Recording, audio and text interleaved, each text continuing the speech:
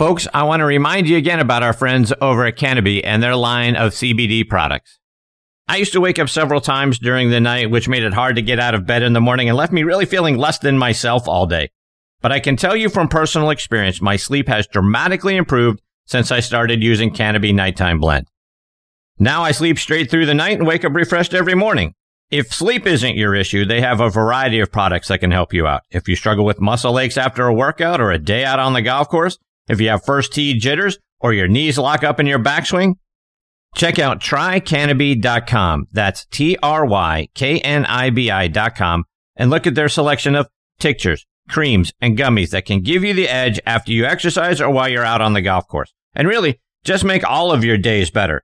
Their hemp is 100% grown in the U.S., and you know we love that. And when you choose Canopy, you are choosing prized harvest, expert extractions, and precision manufacturing with zero artificial colors, flavors, or preservatives. So if you need help sleeping through the night like me, relief from muscle aches, or the pressure of a busy day, give Canopy a try. Again, that's trycanopy, TRYKNIBI.com. And if you use coupon code TNT, you're going to get 20% off your first order. Again, trycanopy.com. You're going to be glad you did. Thursday Night Tailgate, where the spotlight is always on the positive. Tune in Thursday night from 8 to 10 p.m. Eastern Time to hear your favorite NFL legends, players, and coaches sharing their stories. Now back to Chris and Bob. I wouldn't joke about anything else that happens here tonight. Okay, now joining us here on Thursday Night Tailgate is former Vikings fullback turned great actor, Ed Marinaro. Let me give you some background on Ed. He's from New York City, played his college ball at Cornell, where he set over 16 NCAA records and finished second in the Heisman Trophy balloting in 1971. He was named first team All-Ivy League each year from 1969 to 1971, and he was the first running back in college football history to rush for over 4,000 yards in his college career. He actually finished with 4,715 over his 3 college seasons. In 1971, he won the Triple Crown by leading the nation in rushing yards with 1,881. He also led the nation in scoring with 24 touchdowns and 184 points, and in all-purpose yards as well. He rushed for 200 yards in a game 5 times in 71, and he did it 10 times over the course of his college career. All 3 seasons, he averaged better than 5 yards per carry and 175 rushing yards per game. Of the top 10 single-game highs for rushing yards in a game in Cornell history, Ed has 6 of them.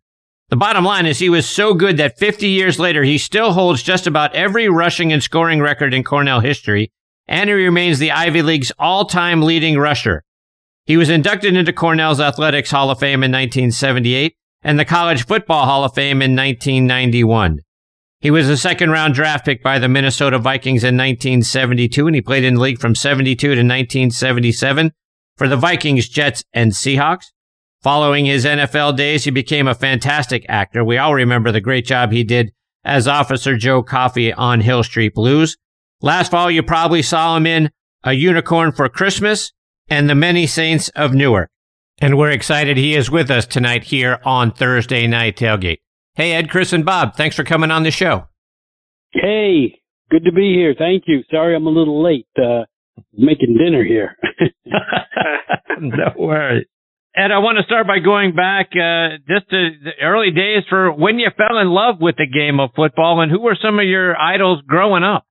Well, I grew up I was born in New York City, and I moved to right across the George Washington Bridge to New Jersey, which is where I went to all my my schooling, all my high school, grammar school, high school, and grew up being a fan of the New York Giants. And first pro football game I ever went to was 1960 with the New York Titans in the Polo Grounds. They played the Houston Oilers, and Billy Cannon was a rookie for the Houston Oilers. I don't know if you guys remember him, but he was a Heisman Trophy winner out of LSU, great player, had a really great career with the Oakland Raiders as a tight end. Anyway, I digress.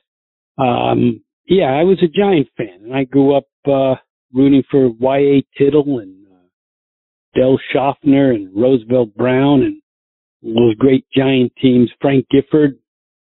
Andy Robustelli. And I guess that's kind of where I, like most kids that era, I just always dreamt about being a football player. So that was my introduction. So Ed, what or who enticed you to go play your college football up in Ithaca for Cornell? Well, I don't know. I still can't explain. I probably had 30 or 40 scholarships to play football, and I had basketball scholarships. But there was some sort of an allure for me to play in the Ivy League. I just thought that I knew at that point that, that kind of meant something. I don't know if I had that much confidence as an athlete to think that, I wasn't never thought about playing in the NFL at that point. I just thought about playing college football, and, I knew about the prestige of being an Ivy Leaguer, and I was lucky enough to get into Cornell, and it was probably one of the defining moments in my life. It was a great experience. Got to play on a really good team and have close relationships with all my teammates. Most of my teammates from the time I was there. So, and then my son, who's a freshman now at Cornell, he's sort of, hopefully he'll follow in my footsteps, but, he's a legacy, and I'm very proud of that. And it's, Cornell is part of the, Marinaro, lore, if you will. And Ed, you played in 27 college football games, and in game number 24, you rushed for 272 yards against Columbia. You break the NCAA all-time career rushing record. Tell us what you remember about that day and when you broke the record. Well, it was funny. The week before, I believe we played Yale, and I had a pretty good game. I don't know how many yards. I think I went over 200, but I kind of got a little banged up toward the end of the game, and I was 7 yards short of the record, the NCAA record.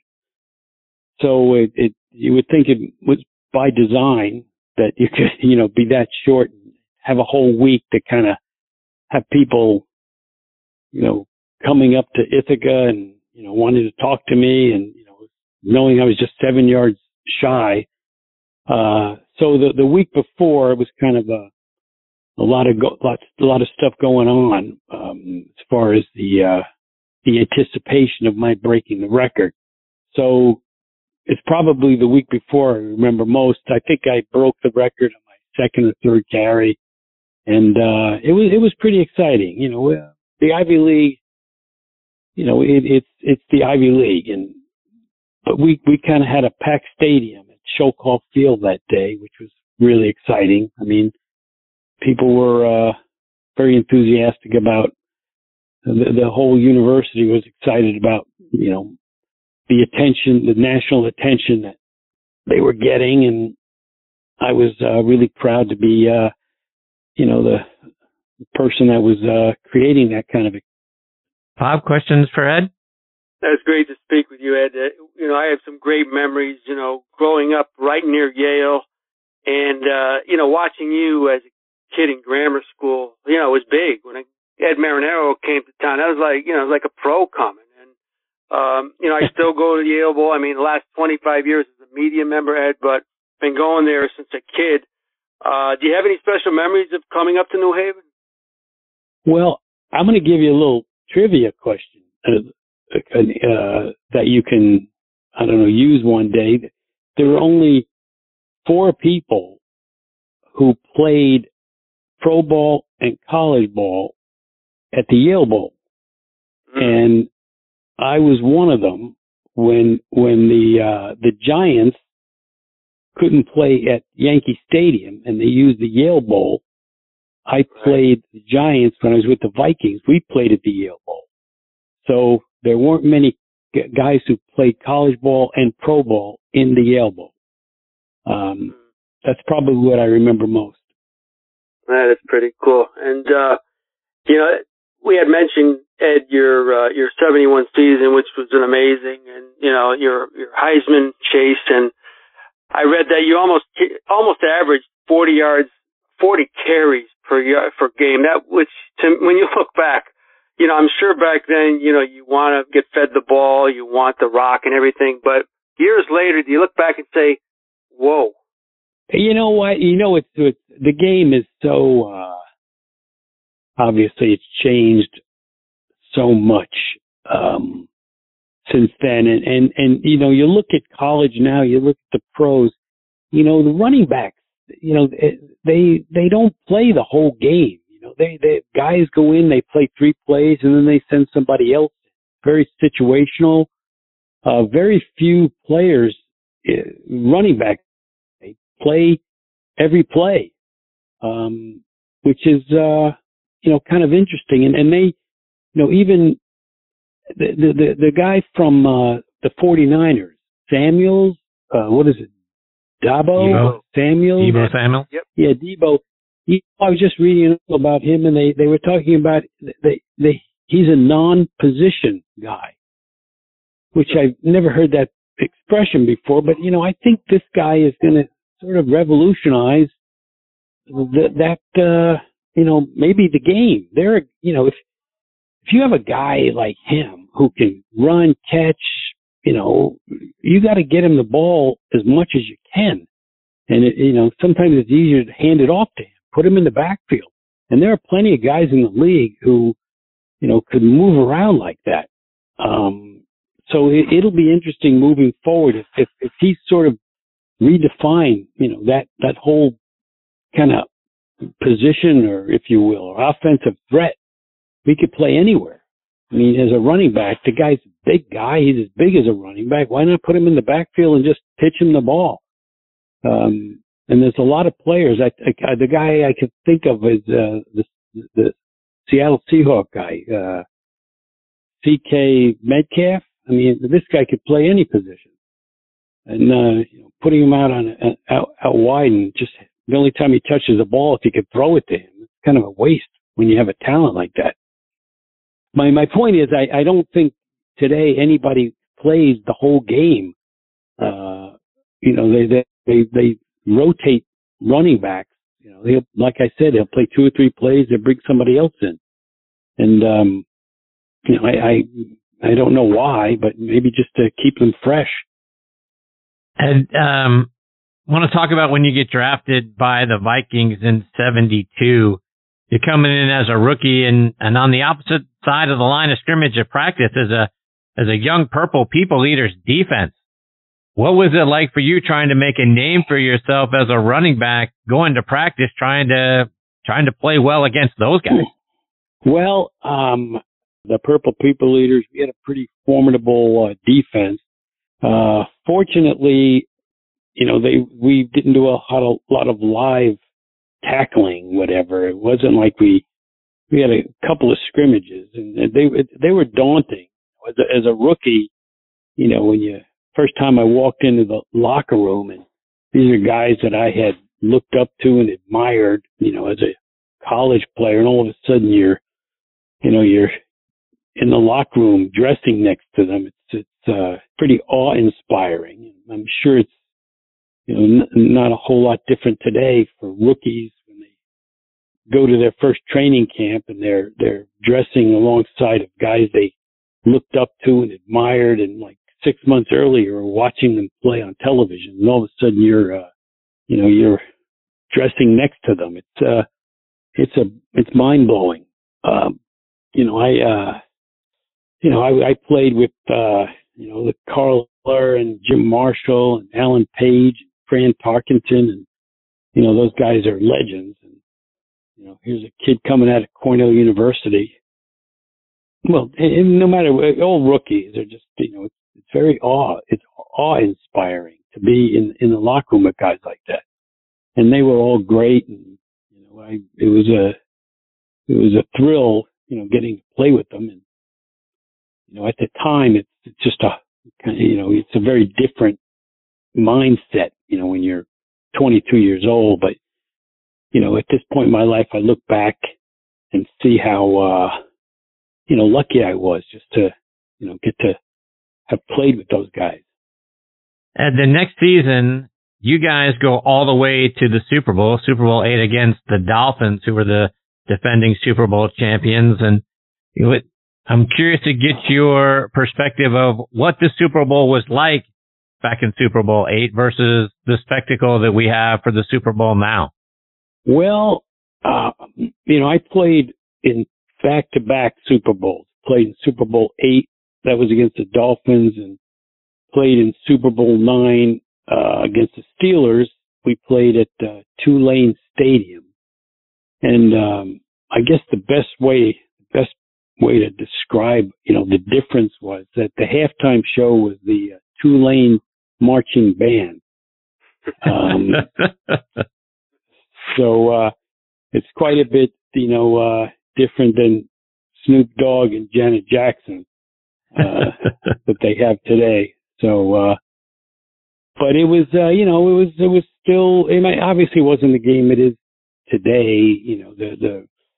All the pregame hype was, what it is today. Certainly the money wasn't what it is today. But, it's, it was some extra dough in our pockets just getting to play there. And most of us weren't making that much money. So even though we didn't make a ton of money, it was significant to get to the Super Bowl.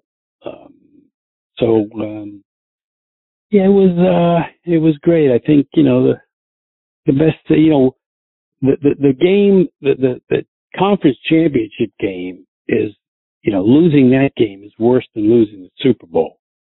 Because you just get that close and you don't, at least I can spend the rest of my life saying I played in 2 Super Bowls instead of when you lose that conference game, you have to spend the rest of your life telling people you almost played in the Super Bowl. So, it's, it was a thrill, but it was a long time ago. So, my memory is I don't, when, just, it was cool, I'm sure, but it wasn't, again, it wasn't like the hoopla surrounding the game today. It was, we came in and we stayed in a hotel, far away from Miami and New Orleans because Bud Grant didn't want us being distracted. It was almost like just another game for us. But I got 2 rings, which is nice. One day when I'm down and out, I can sell one of them. So. And you got the opportunity to go back to New York to play for the Jets in 1976, and you had 2 of the best games of your career that year against the 49ers and at home against the Bills.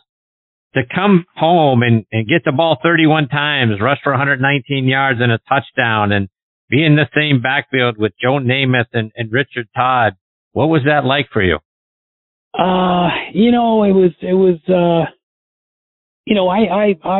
I playing for the Vikings was a great experience. I mean, I played for a great coach, Bud Grant, Hall of Fame coach. We were a great team. I just, being like a New York guy, it was sort of a dream come true to get to play in New York City. And, I was a free agent, and it was an interesting time in the NFL. I was part of a group of free agents. The Rozelle rule, which made it almost impossible for people to go from one team to another, was declared unconstitutional in 1975. So I was one of about 5 or 6 players who really were the first true free agents in the NFL history.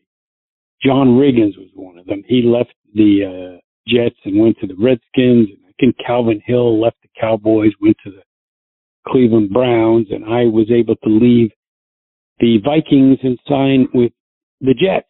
And there was no compensation that the Jets had to give up. It was true free agency.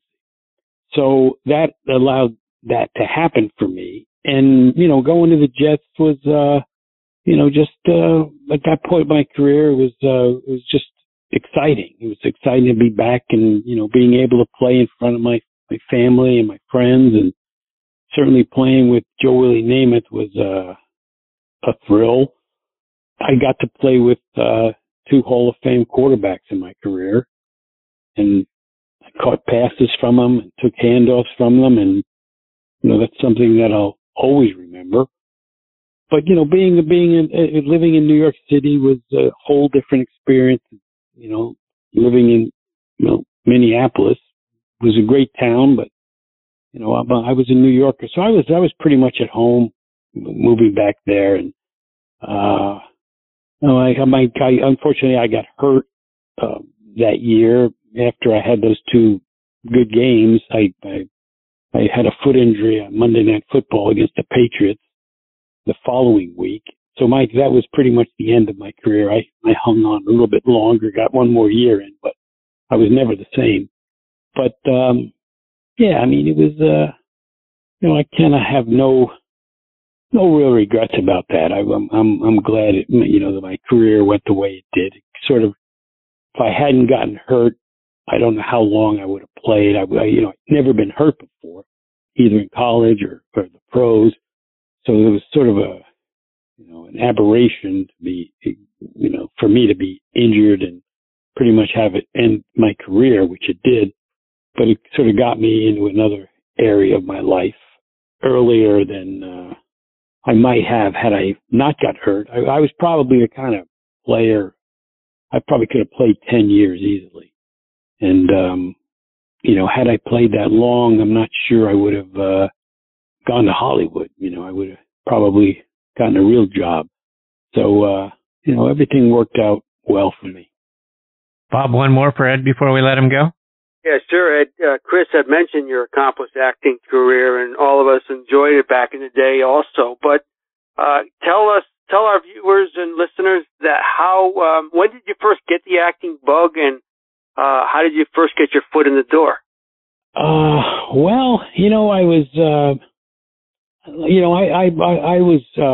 I became friends with Joe Namath back. Actually, I met Joe the first time I met Joe. I was a senior in college, and he's just a terrific guy. Still a good friend. I still talk to him. I'm going down to Florida in March to play a little golf, and I'm gonna have dinner with him. Just hanging around with him. I saw, I met people out in Hollywood, and they encouraged me to kind of take a shot at this whole Hollywood stuff. I was a good-looking stud back then, and so I had some opportunities, and when my career was over, I was 28 years old when the last team I played for, and I just said, let's give it a shot. I moved to Hollywood, and I just became a full-time actor. I did what most actors do. I got in an acting class. I studied. When I auditioned for roles, and it took it didn't happen overnight, but I got some pretty good breaks relatively early in my career. The biggest one was Hill Street Blues. I'd been out there for 2 years, and I got a shot at Hill Street, and I ended up doing 6 years on the show, which was great, and sort of jump-started my career being relatively new in Hollywood by getting to work on a show that was so critically acclaimed, and great actors and great writing and great directors. It was a great place to kind of learn quickly and learn from really, really good people, just being around them. And it probably kind of elevated my stature in Hollywood quicker than could have ever hoped for. Just being associated with such a quality show, and being so new in the business. You know, I probably, people thought I was better than I really was, but, yeah, it was great. And, you know, I'm fortunate. I've been doing it for 45 years. I'm still doing it, you know, still work now and again. As long as it doesn't interfere with my golf schedule, no, it's you know, it's still fun. You know, I still, you know, I've done a couple of movies in the last year or so, and fortunately, I don't have to work. It's something that you know, that can excite me a little bit. I'll do it, but it's you know, it's been a great ride. You know, and the good thing about acting is that you don't, you know, people ask me if I retired from acting, and you know, actors, they don't retire. They either can't remember their lines anymore or they die. So as long as I'm, you know, I can still remember my lines and I'm breathing, you know, I can still act. So that's kind of a reassuring. You know, you don't have to really retire. Ed, before we let you go, how can our listeners stay up to date with all the great things that you're doing, whether it's online or it's on social media? You know what? I'm not a real, I don't really do a lot of social media. You know, I'm like you know, I'm an organic type of guy. I like that. You'll, if it's worth knowing, you'll find out. I mean, you know, I'm, you know, if I'm going to be in a movie, I'll post it on Instagram or whatever. If I'm doing something that is of mild interest to anybody, I'll post it. But, you know, I'm kind of a low-keyed person. You know, I don't, I mind my own business. Well, Ed, we can't thank you enough for taking time out of your night to come and be a part of the show. We hope you'll come back and do it again sometime. Absolutely. Thanks for inviting me, and be safe, and go Big Red. Thanks so much, Ed. Take care, Ed. All the best to you and your family. Thank you. Bye-bye. That is the great Ed Marinaro. We've got our next guest, Blaine Bishop, hanging on the line. We're going to get to Blaine right on the other side of this real quick station break.